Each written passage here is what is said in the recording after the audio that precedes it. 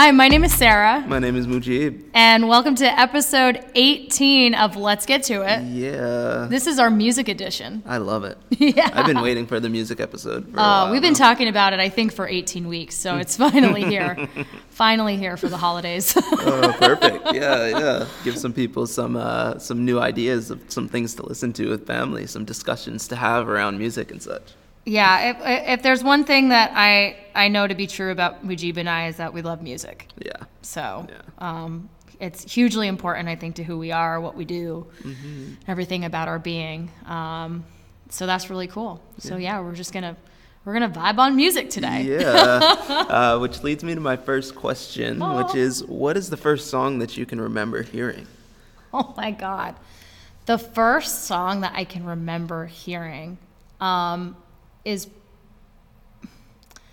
probably, I'm going to think of songs that I would have heard way too late in my own youth to be the first song.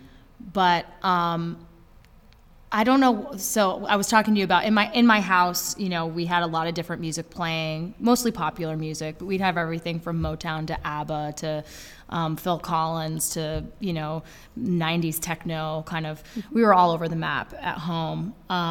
It's just like a fun music household. It was just all about joy. And if music was on, we were dancing or whatever.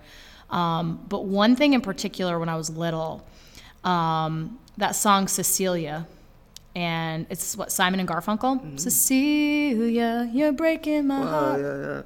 Yeah. So that song, we decided to make a pretend music video, me and my cousins, and we got our recorders out, and I've always been a performer, and I remember like making up a music video and fake performing, singing and lip syncing to that song. And I know I've heard songs before that, but that just kind of sticks out in my mind as like a performative experience. And that song in particular just always made me, it makes me think of my mom and my aunt, my cousins, family.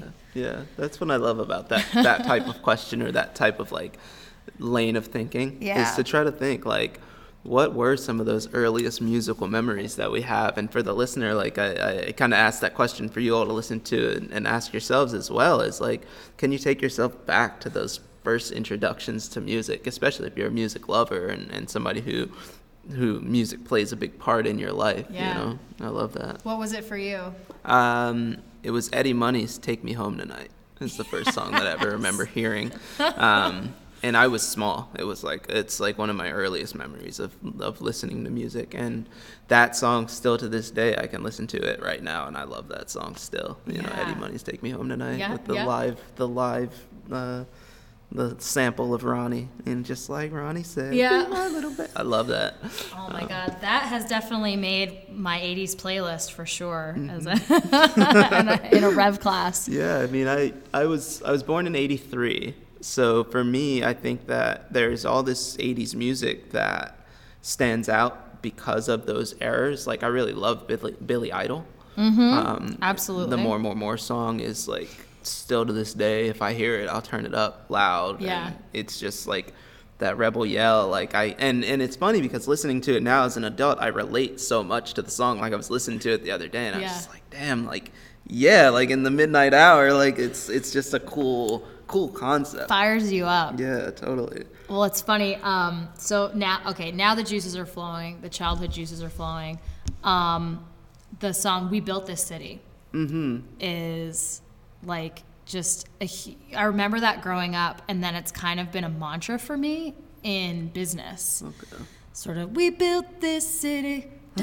Down, we built this city. And like I don't know what it is. I'll play it sometimes in a spin class, purely for nostalgic reasons. I mean, not even like it's a, like the best song ever or anything. But again, it's just that emotional attachment to the music and what we identify with it. But just some of the lyrics, like, we built this city on rock and roll. Like, to me, to extrapolate that is to have this business, it's built on, not necessarily on rock and roll, but it's built on music. And so I kind of like, adopted that as kind of an anthem. Like, this is here because the music is central to what it is we're doing. I love that. I love that. And I love to think about like how many of those pivotal parts of our lives are built around those sorts of things. Like, you know, like my marriage wouldn't be what it is if it wasn't for the song that played the night that I met my wife, you know, and like the energy that we shared around dancing, you know. It was a question I think I leaned over and I was like, you ever notice how nobody ever like actually is dancing with each other at these parties? And she was like, yeah, I did notice that. And then I was like, oh, let's dance, you know. And like, I find that there's so many life moments, or like you said with family. Like, I was listening to this playlist that I made, and we were listening to it last night, and so many songs that come on were those Sunday morning songs, you know, those. And like when they come on, I'll text everybody. I'll text the group, my sister, my brother, my mother, my aunt. Do y'all remember this? And oh my God, that was the Pancake song. You know what I mean? Because it was, all of us can go right back to that moment in like 1990, listening to some like Frankie Beverly and Maze, and like just dancing, all of us singing at the top of our lungs to that music, and like sharing that emotion around it and that energy around it. And those are some of the reasons why I love music so much, is because for me, I can tie so many parts of my upbringing, of my shared moments with people that I love so much, to the music that was playing in those times as well. Oh, yeah. I mean, I think of, you know, the independence of driving a car for the first time. And I remember feeling, what I was most excited about when I got my first car was I put in a stereo system. And I put in that, like, 6 CD changer, right? And I was like, how much bass? Like, what's the subwoofer status? And I had a Honda Civic, y'all. Seafoam green, 1996 Civic. And this is like in the year 2000 something. So, you know. But I remember, like, it was like a passageway into adulthood and into just some kind of freedom to have my own vehicle, which was literally just a traveling stereo system. So that when I could get in the car, I could play my music. And certainly then, like, when I was in college, you know, my college was a 5.5, 6 hour drive away from my house. And that was like 6 hours of the music that I wanted to listen to. And so I think that's like really powerful. Like, what were your just like jams in the car, like back in the, you know, teens, early 20s? Teens, that's like a lot of the Def Jam, like everything hip hop that was coming out then. So, you know, a lot of like DMX, Rough Riders when I was in high school. We talked about that. For sure. Like EPMD, listen to a lot of Keith Murray. And, you know, for me, actually, to think about, like, what I listened to the most driving around. I didn't have my license until I moved up to Vermont. So, because I grew up in D.C. metro area. I always had a Walkman and a bus. But I had a friend who drove, like, a 1989 Cutlass Supreme, like, gold car, 2-door little coupe thing or whatever. And Devin the Dude was like, that was like our soundtrack for that period of high school. Was just like, he would scoop me up, and it was, I don't know if you ever had a car like this, but like the tape would flip over when like you didn't mean it to, and then you'd have to slap the dashboard and then it'd flip back over, you know. So like that was that car, and I just have these memories of driving around listening to Devin. And it was, you know, they are those pivotal moments. They're like, that's when we're going to drive to Ocean City and we're going to listen to this tape the whole time. Listen to it for start to end, and then start it right back over. You know, naturally the tape deck is going to flip it back over and start over again. And like that album, that Devin the Dude album was the one. You know? Oh, yeah. It's just, it's so fun. And it's so funny because I haven't really thought about it until right now. Just that, how amazing that time period was when you're in the car and you're first driving, and it's just like, what is the soundtrack?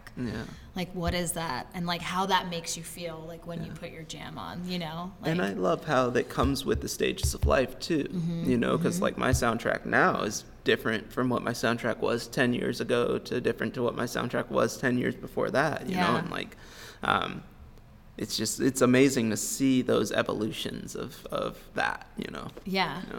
Yeah, but so Mujib's a dad, but like it's not like you're playing like dad music. You know, you're still cool. Zayd loves like St. John. Like exactly. If I want Zayd to chill out, like I'll put some St. John on. He starts clapping. Yeah. You know, Future, anything Quavo's on, he loves. You know? Yeah. So I love that. It's not, you know, you don't necessarily have the ABCs running. But you know, that's how I was raised though. Like my father put me on NWA when I was like 6 years old, you know, and he was like, he'd drive around listening to Straight Outta Compton, you know, and he also put me on to like Dire Straits, but at the same time, like he was more prone to put on some Eazy-E than he was to just put on, you know, the radio. He's always going to put something vulgar on for us to listen to. And, you know, it was interesting because I remember talking to him later in life and him asking me if I remembered that. Like, do you remember me playing this music for you?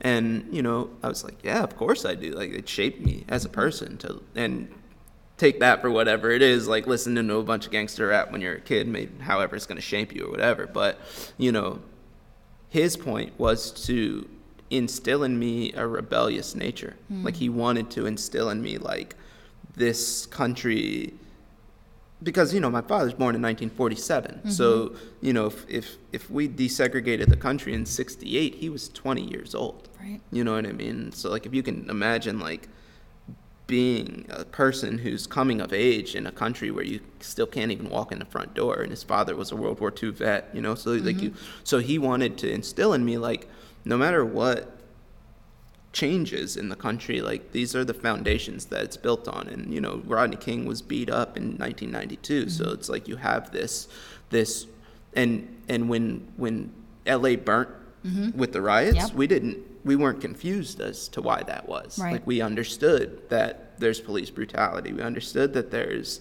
you know, red lines that have been drawn so that the ghettos are ghettos and the suburbs are the suburbs, you know, like, and I got that education from listening to that music. So I definitely intend to give my kids that same education.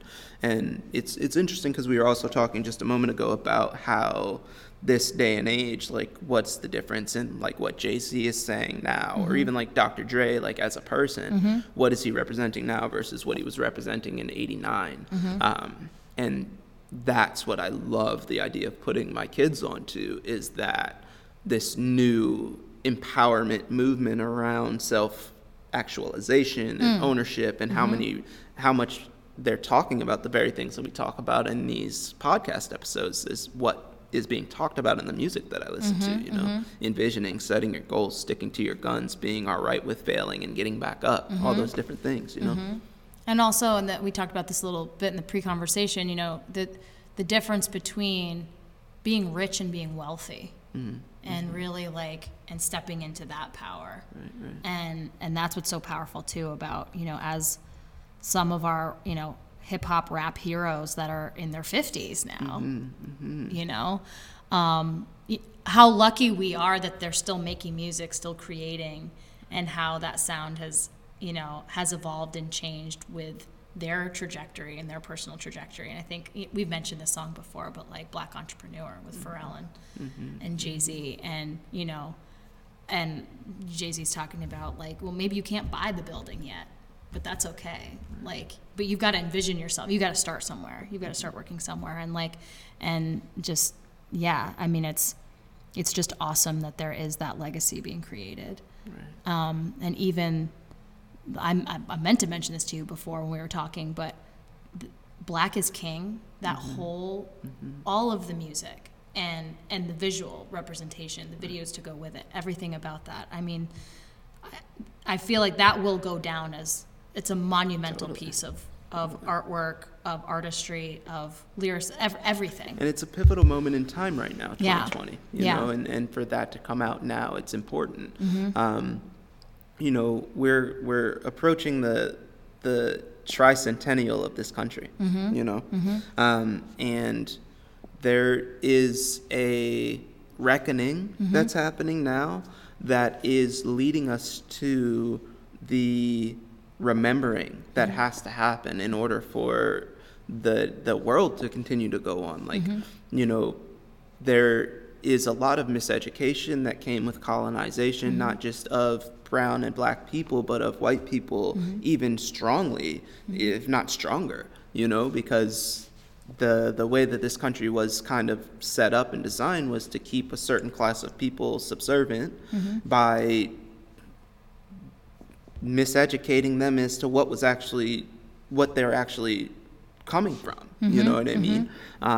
And so a movement like the Black is King movement, like that sort of Black empowerment idea, that's old news, right? You know, and it's in 2020 in America, it's like new, but it's old news. That's why when we look at African culture, we see this really elaborate history that says, no, there was always greatness here. Right. It's not that like Black people just learned how to be great. That's our legacy, right, as an earth-based people, you know. And so now in these pivotal moments where people are getting up and saying that is important. It's important for people to hear it. Absolutely. In terms of, you know, other music, I asked you this question in the pre-conversation, but I love to see how people connect music with their physicality, with training in particular. It's kind of my jam. And so kind of what's your pump up music, or even your, maybe it's not a pump up, maybe it's just kind of your zone out, your zen, or, you know, when you train, or sort of when you're in the zone, and how has that evolved? Yeah, I mean, it's definitely evolved a lot, and I'll go kind of backwards with that. Like now, everything is like heavy bass, heavy, you know, Atlanta-based music. You know, like I want to hear those clever lyrics. I want to hear that music that's going to make me want to dance. I'm very turned up as a person, so I like to turn up in what I listen to, especially when it comes to exercising. So any sort of there's a turned up playlist on Spotify. You listen to that and you'll get an idea of what I was listening to. But like today, you know, like starting off with like there's a song called Moonwalking in Calabasas I like a lot right now. But it just is you know, just youth telling their story or whatever. Prior to that, it was a lot more like instrumental music, you know. There was a gap in between these two things where I listened to a lot of like Fela. Again, I think I mentioned like longer tracks, you know, 20-minute tracks, something that's going to have a big build up in it and a big crescendo in the middle. Before that, it was more like, you know, some just epic instrumental kind of like orchestral music, you know, like Do Make Say Think and those sorts of bands. What about you for yourself? Like when you do exercise onto yourself? You know, I'm so not monogamous when it comes to music, and I have my favorites, but you know, I'll just give people a few examples. Like what I love to do is to link, right, the beat of the music has a direct relationship to the revolution on the bike, the revolution of the pedal stroke. So if you guys go back and listen to the first episode, I talk about sort of, you know, how I got into this indoor cycling thing. But there's a marriage between the physicality and the music that is just so, I was gonna say so instrumental. And so for a music lover like myself, if it has a beat, I can figure out how to get down to it, and I can really get into it, and I can teach to it, choreograph to it. So you might see me one day and I'm doing a Hans Zimmer ride, like one of my favorite composers. So you'll get music from Gladiator, Batman Returns, you know, that kind of stuff, this sort of epic kind of like movie score kind of music. I'll ride to something like that. Or, you know, hip hop, I'm very partial to hip hop, love doing hip hop rides. So, you know, and that's a certain tempo. So we might be hanging out around, you know, specifically high 90s or 100 BPMs. And that's where we're at. Or if you're a lot of Drake and some of Jay-Z stuff or trap stuff is in the 140s, 140 BPMs. So, you know, it kind of depends on how I'm feeling. If I'm going to do a Drake ride, we're sometimes all over the map, but it's kind of depending, you know, what style of Drake you listen to. Yes. So, again, I can't sort of divorce this connection. I'm also, to know me is to know how obsessed I am with 90s music in general, whether it's 90s hip hop or 90s dance music in particular, which I heavily credit my older brother to. So, you know, Mujib and I both being born in 83. My brother was born in 72.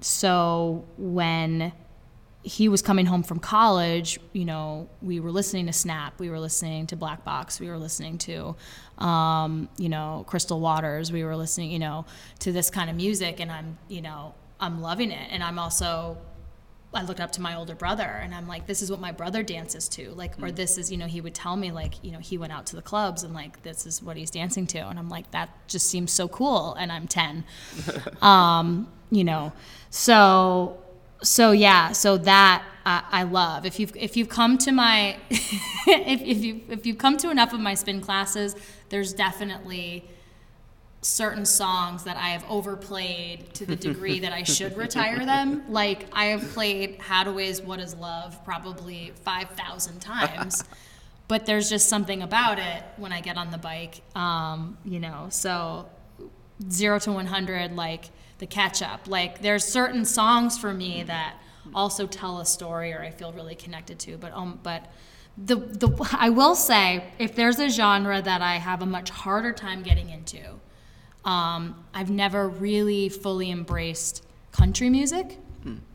I'll play some bluegrass and I'll play some folk and some other stuff, but kind of contemporary country is not something I've ever super explored on the spin bike. Right. So I do have some areas where I don't go. On the bike, for sure. Do you ever just tune in on the radio at all? No, I have a hard time. Yeah. I'll stop sometimes because it's like, you know, it kind of goes into what we were talking about before we got into this, but where hip hop can be such an education to people who aren't living that urban lifestyle. I find that country music can also be a great education to people who aren't living that rural lifestyle. Yeah. Now, I also don't listen to too much country music, but occasionally I am driving long distances in Vermont, and Vermont doesn't have a hip-hop radio station that just plays hip-hop all the time. And I come from D.C., where there are 5 hip-hop radio stations, so even if you can think of one, it's not really true. No, it's not. I was like, no. I was like, no, we don't. If it plays Get Your Freak On more than once a day, then it's not really a hip-hop radio station either. So if by chance you're a hip-hop radio DJ in Vermont, holler at me. I can tell you what to play. But, you know, basically, like, stopping on some of those country stations and just listening to some of the wild lyrics. I was listening to a song the other day where one was talking about, like, smashing the guy's car up and, you know, he'll think twice the next time he tries to cheat on me, like that sort of stuff. And, like, it's funny because just the day before, there was a female hip-hop artist rapping about the exact same thing. Yeah. You know what I mean? So, like, you have this country artist who's singing about, like, smashing her boyfriend's car for cheating on her, and then there's this hip-hop song that's talking about the exact same thing. So you have these intersections of storytelling. You know? Well, that, you know, what I love is, you know, music is storytelling, if there's, assuming there's lyrics attached to it. Well, even if there's not, right. There's still a story being told when there aren't lyrics, but it's still a human experience, you know? So whatever your favorite genre is, you know, whether you're into hair bands or whether, you know, you're into gangster rap or you're into, you know, trance or, you know, whatever, K-pop, this is the human experience that's on display. And that, I think, is what I love as somebody who is, I guess, a globalist, that is a person that is a citizen of the world, or that's how I see myself. You know, I just love music and the storytelling and obviously also the sounds and the beats. And it takes me back to a Dave Chappelle skit with John Mayer, and they're in a barber shop, and Dave Chappelle, of course, in Dave Chappelle fashion, is showcasing different types of music that attract different types of people. So he's trying to show that if there's the drums, you get the guys in the barber shop, the black guys, the drums come on and they start moving and grooving. And the white people didn't start moving and grooving until John Mayer starts playing guitar. Okay. Acoustic guitar. And you're just like, you know, that's like one thing. It's Dave Chappelle doing his thing. But I mean, you've seen me. You've seen this happen. Like, a song comes on, and I'm just like, right. It can be a 0 to 100 situation totally. with how excited I get. Yeah. You know, and a lot of different things will do that for me. Yeah, I think I've watched you go from like playing Juvenile to playing Metallica and have the exact same response to both of them. You're like high knees running down the sidewalk, you know, so I totally appreciate that. I couldn't have it any other way, I guess. Mm-hmm. It's just, and again, it's like we all have our tastes and preferences and things like that, but it's just, it's music is why I got into the work that I got into. Right. And I mean, on this podcast, we've talked a lot about, you know, why we train, why we, you know, we talk about the physicality of things and, you know, but music brought me to this profession, which maybe if people don't necessarily understand indoor cycling, you might be like, well, that's interesting, but I cannot separate the two. I consider myself a DJ who DJs from a bicycle. Right. You know, I just happen to be exercising while I'm, you know, DJing my playlist for you. Right. Which to me is the best of both worlds. I mean, I oftentimes try to think of like what would my training experiences be if I wasn't playing music in the studio at the same time. And it's like, even if it's turned down, like I need that background sound, that bass. And I'm always going to turn it up when something comes on that's going to get us grooving. Yeah. And it can be everything from, you know, Stevie Wonder to, you know, Stevie Nicks to, you know, Nick. I was going to say Nick Cannon, but I don't even know. I've never listened to a Nick Cannon song. Even if he makes music, I don't even know if he makes music. But, you know, across the board, like music is it just has a little bit of a vibe that's attached to movement, which makes so much sense. It sounds so obvious when you say it. Like moving our bodies being tied to music playing is old as somebody smacking two sticks together, you know? This is sort of an anecdote, but I had heard something one time which made perfect sense to me on NPR or something about the connection between music and sport and music and athletic performance. And I think it was, you know, coach of a high school football team or something, you know, the power of music. It's like, or when you're at a basketball game, right? And you've got the warm-up music. Like athletes, music does so much to just like get the heart rate up and just get turned to play and to get, you know, put yourself in that headspace. Or professional baseball, like everybody that goes up to bat, like gets to pick a song, right? Like what's your song when you go up and it's just you and you're like at home plate and like you're ready to, you know, slay.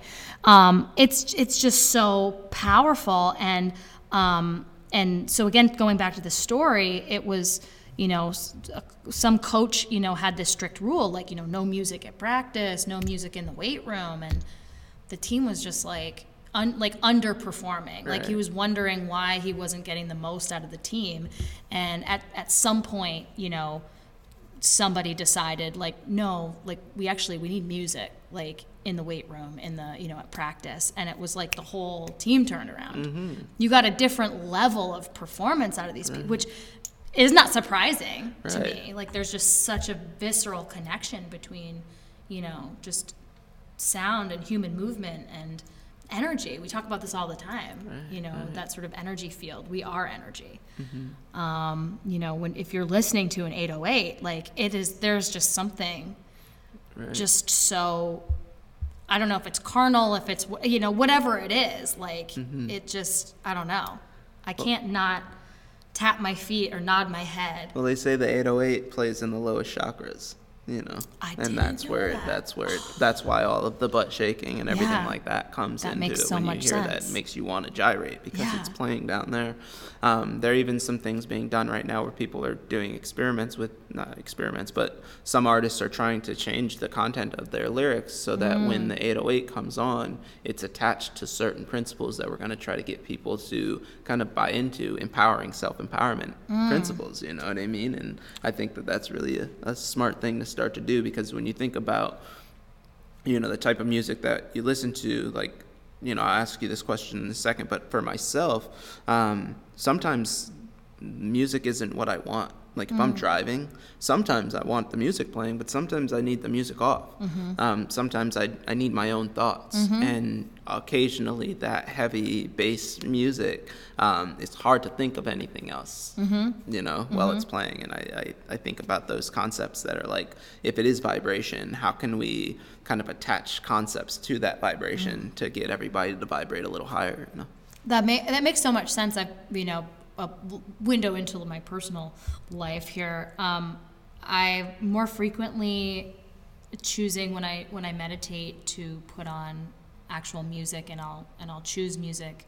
You can find this on YouTube in certain frequencies, depending on if I'm doing sort of a manifestation kind of abundance or whatever. If I'm literally dial into or certain chakra meditation to certain frequencies and sounds, which supposedly calling that energy, right? So that makes absolute sense, and I totally get you on the sometimes. I don't know if you're like this. If I'm driving on the highway and I'm really into a song, I'm like accelerating. I don't even realize I'm accelerating. Totally. And I've been in some situations where I look down and I'm going 95 miles an hour, and I'm like, okay, I need to turn down the music or something, because I'm just like, I'm so lost in it. Yeah. But I absolutely can appreciate too the time to not have music on, and to be in your thoughts too. Because music is that powerful.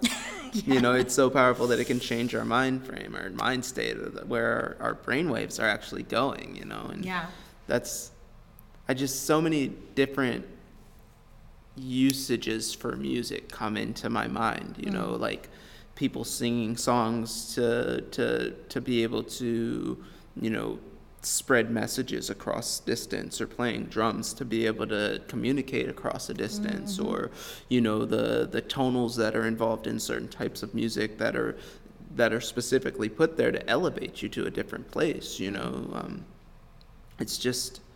It's so special that it's actually very surprising to me to even hear that a coach would, or anybody would ever be like, you can't listen to music, because of like, I wonder what's on this person's mind, like what would inspire somebody to tell people not to listen to music. Right. And how, I don't know, that would just, it just feels like such a punishment. Like, right. No, you're going to sit here and bench press in silence. And it's really wild. This conversation is making me realize how big of a part of my life music has been. Like, I always had Walkman as a little kid.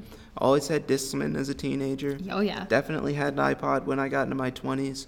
Have tons of music on my phone. Like, I have mad music on my computer. Like, I just love it so much. And the genres jump all over the place. Like I said, for my wedding, I did 4 different playlists that I curated, essentially, these 4 playlists. And one was like the early wedding, and it was like a lot of Sam Cooke, like really, really kind of sentimental, like I love you for sentimental reasons, that sort of stuff.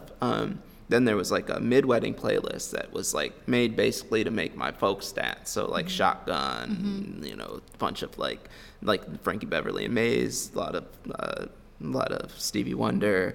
And then we had like a late playlist that was like, My Neck, My Back, and like a lot of 2 Chainz and some of that more thumping trap rap and just kind of ratchet music. And then we had the very late playlist, which was supposed to come on. It was like a lot more ambient, ambient music, and just kind of like mellow. That was kind of like for the 3 o'clock to 6 o'clock hour in the AM. The coming down. Yeah, it was amazing, and we had a DJ in the middle of that too. So it was just like such this. And I have this memory of My Neck, My Back coming on, and like everybody just losing it, and people. It was just so beautiful. It was such a beautiful moment. That's part of it too. Like part of because music has that ability to redirect energy or create it. I think I've always been really attracted to that element of it. So, for example, shout out to DJ Craig Mitchell, who, oh man, I miss dearly. So once a month, Craig would come and do a live DJ set at Rev. And it was always my favorite. I think we would typically do the 3rd Sunday of every month, Sunday at 5 o'clock. And I would always tell people, I'm like, you are going to come to like the most like explosive club scene in Burlington the third Sunday of every month at 5 o'clock because Craig is DJing. And how we would always lay this out, we would literally change the entire configuration of our spin room. And normally there's a spin bike on a podium. But when Craig would come, I would take the bike off because the podium was for Craig. So Craig would be on the podium, we'd set up a table, and he'd set up his computer and everything, and his mixer. And we would usually team teach, so we'd have more than one instructor because we wanted to just make it as lit as possible. So we'd have multiple instructors, sometimes in like a face-off position where you'd have two bikes facing each other, and then just we did a lot of fun stuff with the room. We'd play around with just different configurations, and then we'd have our LED lights on and kind of just a dark room with like the party lights and Craig up there. And my favorite thing about it, the one rule of the DJ ride was that Craig was live mixing. So the instructors, we did not know what he was going to play. Wow. And it was my favorite night of the month because it also kind of tapped into the skill of the spin instructor. Right. Because normally you come to a class, you expect your instructor to be prepared and have a playlist and present that playlist and, have a ride set up. Well, this was just like, no, Craig, what was fun about it is you were just seeing improvisation in real time, both at a musical level and then in fitness. So it was always like all of my favorite things coming together in live performance. Right. And it was just so fun. And, and I would just always say I was like, Craig, you have the power because you're controlling the music and my feet go to your beat. So, so I would always say, if the ride is super hard, like that's Craig's fault because he's the one with all the power. Like he's on the turntables essentially. And it was just, people would always say that was the most fun ride or that was the hardest ride because it was just, we were just going ham the whole time. And it was I miss that. We'll be back. We're going to do those again. But that was just like, again, this idea that you just can create this energy and create a mood, or if you want to bring people down and then you want to bring them back up. Right. It's just, it's unreal. And if you know how to do that and you know how to do that well, it makes me think of when DJs wheel a song back, you know what I mean? And like, if you've ever been in a dance party or party where somebody's like going and you're in it, that's your jam real quick, and then they wheel it back, and all of a sudden we start smacking the wall and everybody's losing it. And it's like, you can see how tied everybody's energy is to that beat, to that music, to that vibration, like we link into it. And we were talking about this a little while before we got into it, but it's that shared experience, and it's interesting because it's like we might not have the same lived experience as the person who's writing the song or making the music, and maybe the music is about something that I've never experienced in my personal life, but there's an emotion tied to the music, there's a vibration tied to the music that I do relate to, and I'm tied to that, and that's gonna kind of get me into it, or that's gonna allow me to relate to this person who's singing about their own life experience, but I'm gonna feel my own sentimental way about it. I think it's so special.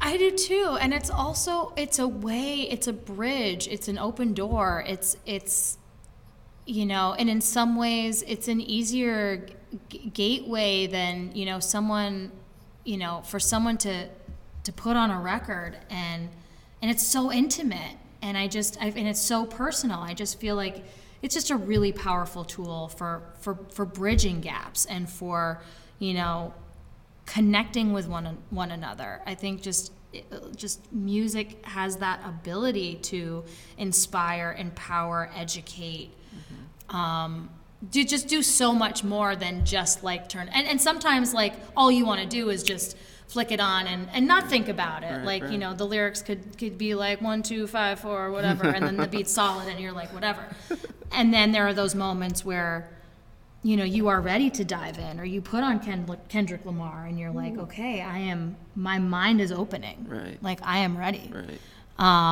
Kendrick. I know, he's your guy, or one of your guys. But yeah, to have that too is really powerful, or to listen to a record that tells a story from front to back. And you walk away. And I think that's why we get so connected to artists, because it's so, for most people, it's a vulnerable thing. I mean, they're literally opening up their journal to you. And why we think we know these artists so well. It's so that too. We haven't really talked about that, sort of the relationship to the artist, like that personal and as you said, like, I might not have much of anything in common, maybe necessarily, or a face value, but no, then you do listen and like, oh, okay, well, this person's talking about when they got their heart broken. Right. I've gotten my heart broken. Right. So you find those moments of interconnectedness. Like, okay, maybe we didn't grow up in the same city. We don't have the same skin color. Like, we didn't grow up with the same XYZ, but okay, you're living a human experience, and I can relate to some of those human experiences. Right, totally. So that's where I think the whole, where that's beautiful, and I would never want to, bring it on. Like, I want to absorb as much as I can and listen to as much as I can. Oh. It makes me realize how much value there is from having somebody play their musical history to you. Like, for instance, like, I'll ask somebody, what were you listening to when you were 17? And then just to watch them light up as they start to play those songs. Spotify is great like that, because you can just pull music out from anywhere. And you ask somebody, like, what were you listening to? What's the song that you remember when you were 10 years old? Like, I was playing some Another Bad Creation. If you remember ABC from, like, the early 90s, they had the song Spider-Man and Aisha, And, like, I was 8 years old when that came out. So, like, I remember I had a Leaders of the New School tape and I had ABC. And I would switch between those two groups on my Walkman. And so I'm playing ABC for my wife, Kenzie, and it's just so funny because, like, for me, it takes me immediately back to, like, 1992, and she's like, wow, I was born in 1990, like, this is what you were listening to in 92. They're literally rapping about cartoons in the playground, you know? But it's, and then like to then go forward and to say, okay, this is what I was listening to when I was 12. And then those moments when you play that music, okay, this is what I was listening to when I was 15. Oh shit, I forgot about this song. Like, how much of that sort of energy ties into that? And then, like, you put that one song on and you just sit back and you just listen to it. Like, I've got, even as I'm telling you these things, so many of those songs are like flooding into my mind and into my heart. And I just love, like, again, it's that experience that we can share with an artist, but it's also that experience that we can share with each other. Like, I can walk you through my life by playing you the music that I grew up on, and you can understand me better by the end of that trip, you know? Oh my God, yeah. I mean, I'm doing my own, like, okay, I'm thinking of those years. And so I grew up in southern Vermont, and a nearby town I grew up in Brattleboro, but Manchester, Vermont was not too far away. And there's a great bookstore in Manchester. I think it's called Northshire Books. Someone will correct me if I got that wrong. But not only did they sell books, but they had an audio section, and you could get tapes and CDs. And I remember getting TLC's Crazy Sexy Cool tape, and just thinking I was the coolest, first of all. And then I remember getting Green Day, Dookie. I mean, from very early on, I was, especially, and again, like, I kind of go back to this, like, this period of the 90s that, I had a lot of varied interests, even at that age. And I was like, cool, I'm listening to R&B, and I'm also listening to punk. And it kind of never stopped, those different. And then I was also a singer myself and a classically trained musician. And so, not only am I listening to different kinds of music, I'm learning how to sing shape note music and folk music, but also sing, some, very interesting, like, choral music scores, and things like that. So, again, yeah, just sort of appreciating like all these different sounds. And we even talked about it, maybe even recently when we were talking about Migos and, kind of realizing like the level of musicianship,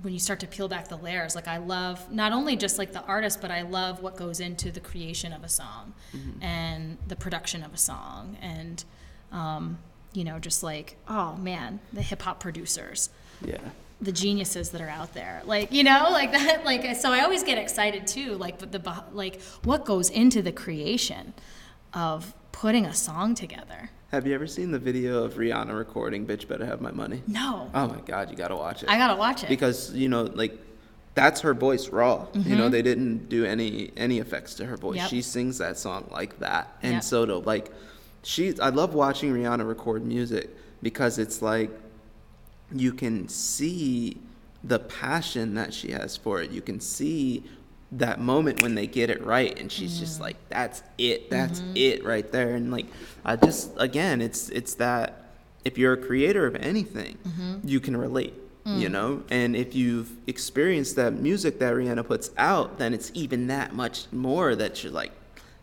because when Bitch Better Have My Money comes on in a party, everything is changed now. Like, we're all lower down, I'm stomping my feet, like all this other, like this energy comes through. So to watch her record it, you can see that she's sending that energy through those waves. That energy is being felt through that song. Goosebumps moment. Totally. It is. Yeah. And it's so, oh my God. Well, and we were talking about in the pre-conversation, we brought up Jay-Z, talking about Jay-Z, and there's a documentary out when he was recording the Black Album, and to watch him work you're just watching pure genius operate and execute, and it just gives you goosebumps. Or it's like I'm a lover of human genius, human performance, like whatever it is. When people are operating at their best, it doesn't matter what it is. I mean, I could be watching a cooking show and I'm really excited to watch someone chop.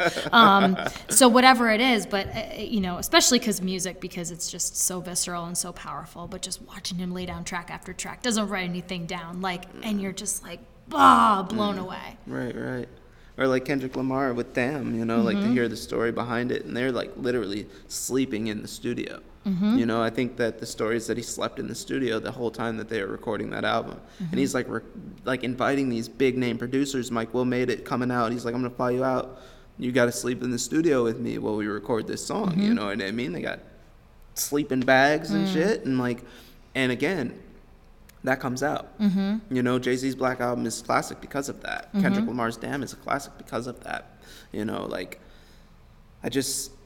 how every generation has that. Like, I was trying to go through, because I was asking myself when we were getting ready to record this episode, like, what is my favorite song, actually? Like, if I had to pick a song out of all the songs, and isn't that so hard? And I wish I had asked you this yesterday so that you could have really had some time to like think about it, because what I thought my favorite song is, it wasn't my favorite song. Like, when I really started to go through my heart, my soul, those times of my life where, like, it doesn't matter, you could wake me up in the middle of the night with this song playing at the top of the fucking volume, and I'm probably gonna wake up and start singing it, even if I was in like the best sleep of my life, like best dream.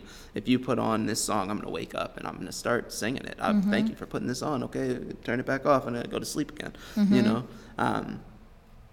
And it again, I don't know where that came from, but it's just like every generation has these monumental artists who are able to express their own energy through the music that they're playing, through whatever they're composing, and it lives on forever.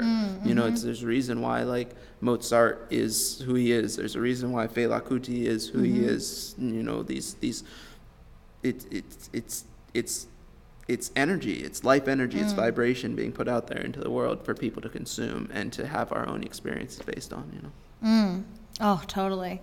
It would be wrong of me to not mention this particular artist, because she was a powerful one for me, and someone that I guess more closely aligned with, at least in terms of look and gender. But Alanis Morissette is was a force Wow. for me growing up. Again, 1994 being this like pivotal year, whether it was hip hop, rock, pop, whatever. But Jagged Little Pill, that album, and if I'm bummed about one thing in 2020, it's I was supposed to see Alanis Morissette in concert at SPAC this summer, and just I think about like that album for me, just kind of it's one of the only albums that I literally do know it word to word, cover to cover, from the first track to the secret track that's on there when you kept it playing and you'd wait a couple minutes. I forgot about those. Yeah, and then you'd be like, oh my God, there's a secret track. It's like, you know,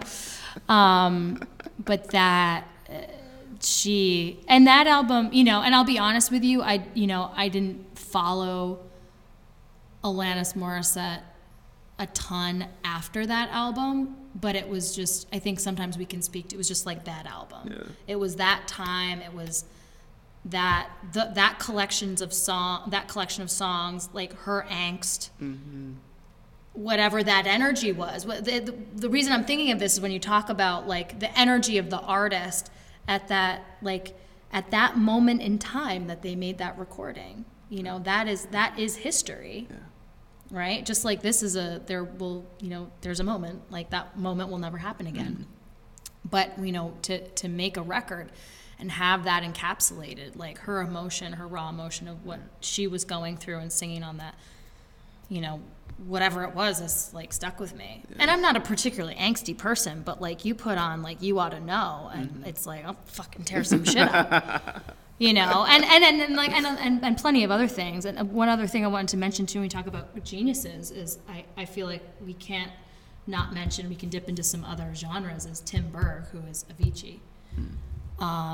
Who, if you haven't, there's a couple of documentaries out about his life, and one of the greats, one of the a creative genius in terms of electronic music, but would approach his composition like a Mozart, you know, from creation, and you know, and when you were talking about, you know, Kendrick having people sleep over at the studio, I mean, you think about these geniuses, and it's like, you know, what do they have in common with each other? You know, this sort of relentless work ethic. I mean, almost like a 24. It's something like almost superhuman. Right. Their abilities. Right. And so I would put Avicii in a category like that. You know, like having people come to his studios, working all hours, like just the creation, the ability to put this stuff together. It's, you know, even just to like witness it or what. I mean, I love biopics, clearly. If I'm reading about or watching documentaries, I just love watching creative genius. It's so inspiring. Totally. You know? Totally. Like aspirational. Oh my God, it's almost been an hour. Yeah. I have to fully disclose this fact that Mujib and I started talking long before we hit record. And we it's too bad we don't have the B-side to show you guys, because there was a lot more conversation about this. This is really like a 3-hour conversation. This is a 3-hour conversation for us, or there's got to be a part B coming. Yeah, I'm not done either. I know, we're not done. We're just getting started. But you know, we should, okay, so let's talk about that. We're definitely going to do a 2020 in review, so stay tuned for that. But I think it'd be a fun experiment to maybe pick, you know, whether it's the last 20 years, like build a playlist. Yeah. You know? Yeah, totally. Kind of some of our favorites or our go-tos. I'd even say like a lifetime playlist. Playlist. And I welcome everybody to do that. Like, build your lifetime playlist. Like, mine, like I said, I'd put Eddie Money at the front, you know what I mean? And, yep. And I might even put like some of the music that I know my grandparents would have been listening to. So I might put some Ella Fitzgerald on there, and, you know, I might put some Curtis Mayfield on there for my father and mother, you know, and then just like build it into my lifetime all the way up to now, you know, and just watch the evolution of person. Right. Yeah. If you're able to ask a parent or parents what they were listening to when you were conceived, put that on the playlist. And now everybody's like, oh, come on. Well, you know, one last thing I would say, though, is actually this, because you mentioned 2 albums. Because we are contemporaries, you know, we're both born in 83. we both share these experiences. Like Jagged Little Pill, definitely. Like as soon as you said it, I was like, oh yeah, that's right, fuck yeah, Jagged Little Pill. And like Dookie was another one of those albums where they were such major albums. Or like Doggy Style, you mentioned it earlier. Like it's almost like a bike wheel, where you have this album and then you have all of our different experiences tied to that album. You know what I mean? So just that's some food for thought out there. Like we all of us, not all of us obviously, but there's so much commonality to be had against some of these works of art. And I think that's just a fun little tidbit to drop in there as well. I love it. I hope everybody's inspired to get on Spotify or dig out your old mixtapes and CDs and records, or whatever the medium is, and just go through and like enjoy the memories, because that's what it's about. It's so much memories. Thank you guys so much for listening to our music edition. This has been so fun to talk to you. I'm sure we'll keep talking after we hit stop. We will catch you guys next time. My name is Sarah. My name is Mujib. See ya.